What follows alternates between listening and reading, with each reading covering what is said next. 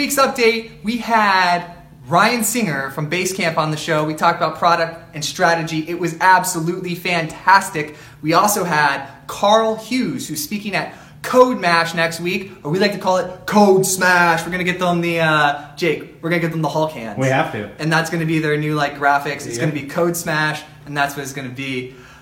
We also, Jake, me, and Jenny, everyone at the team here, we came up with an idea together to have influencers from all these small micro niches that we use as CTOs, from UI experts, design experts, marketing, growth, all of these individuals we reached out to and we're going to have on the show over the next month so they can come in and give you the best consolidated tips that you can use in your products, right? Yeah, we're all kind of building products and doing stuff. We have management, product design, UX, growth. We all need to grow. Yeah. If you're a company, you've got to grow. Value's off the charts. Value, how to bring value, things like that. All of these topics, we're bringing the experts in to the show to give them to you because you're busy being a modern CTO.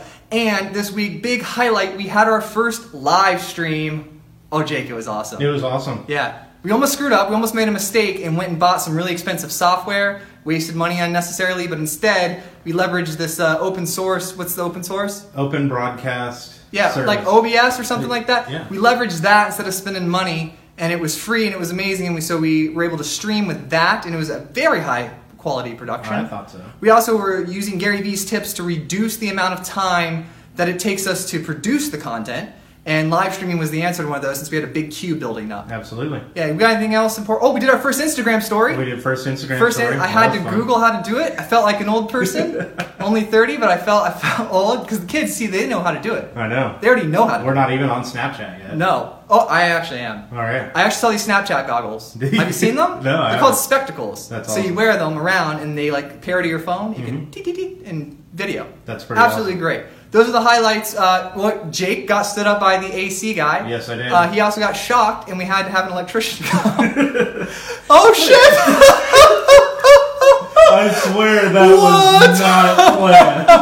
Oh my god, that's so not planned. Oh, look at that.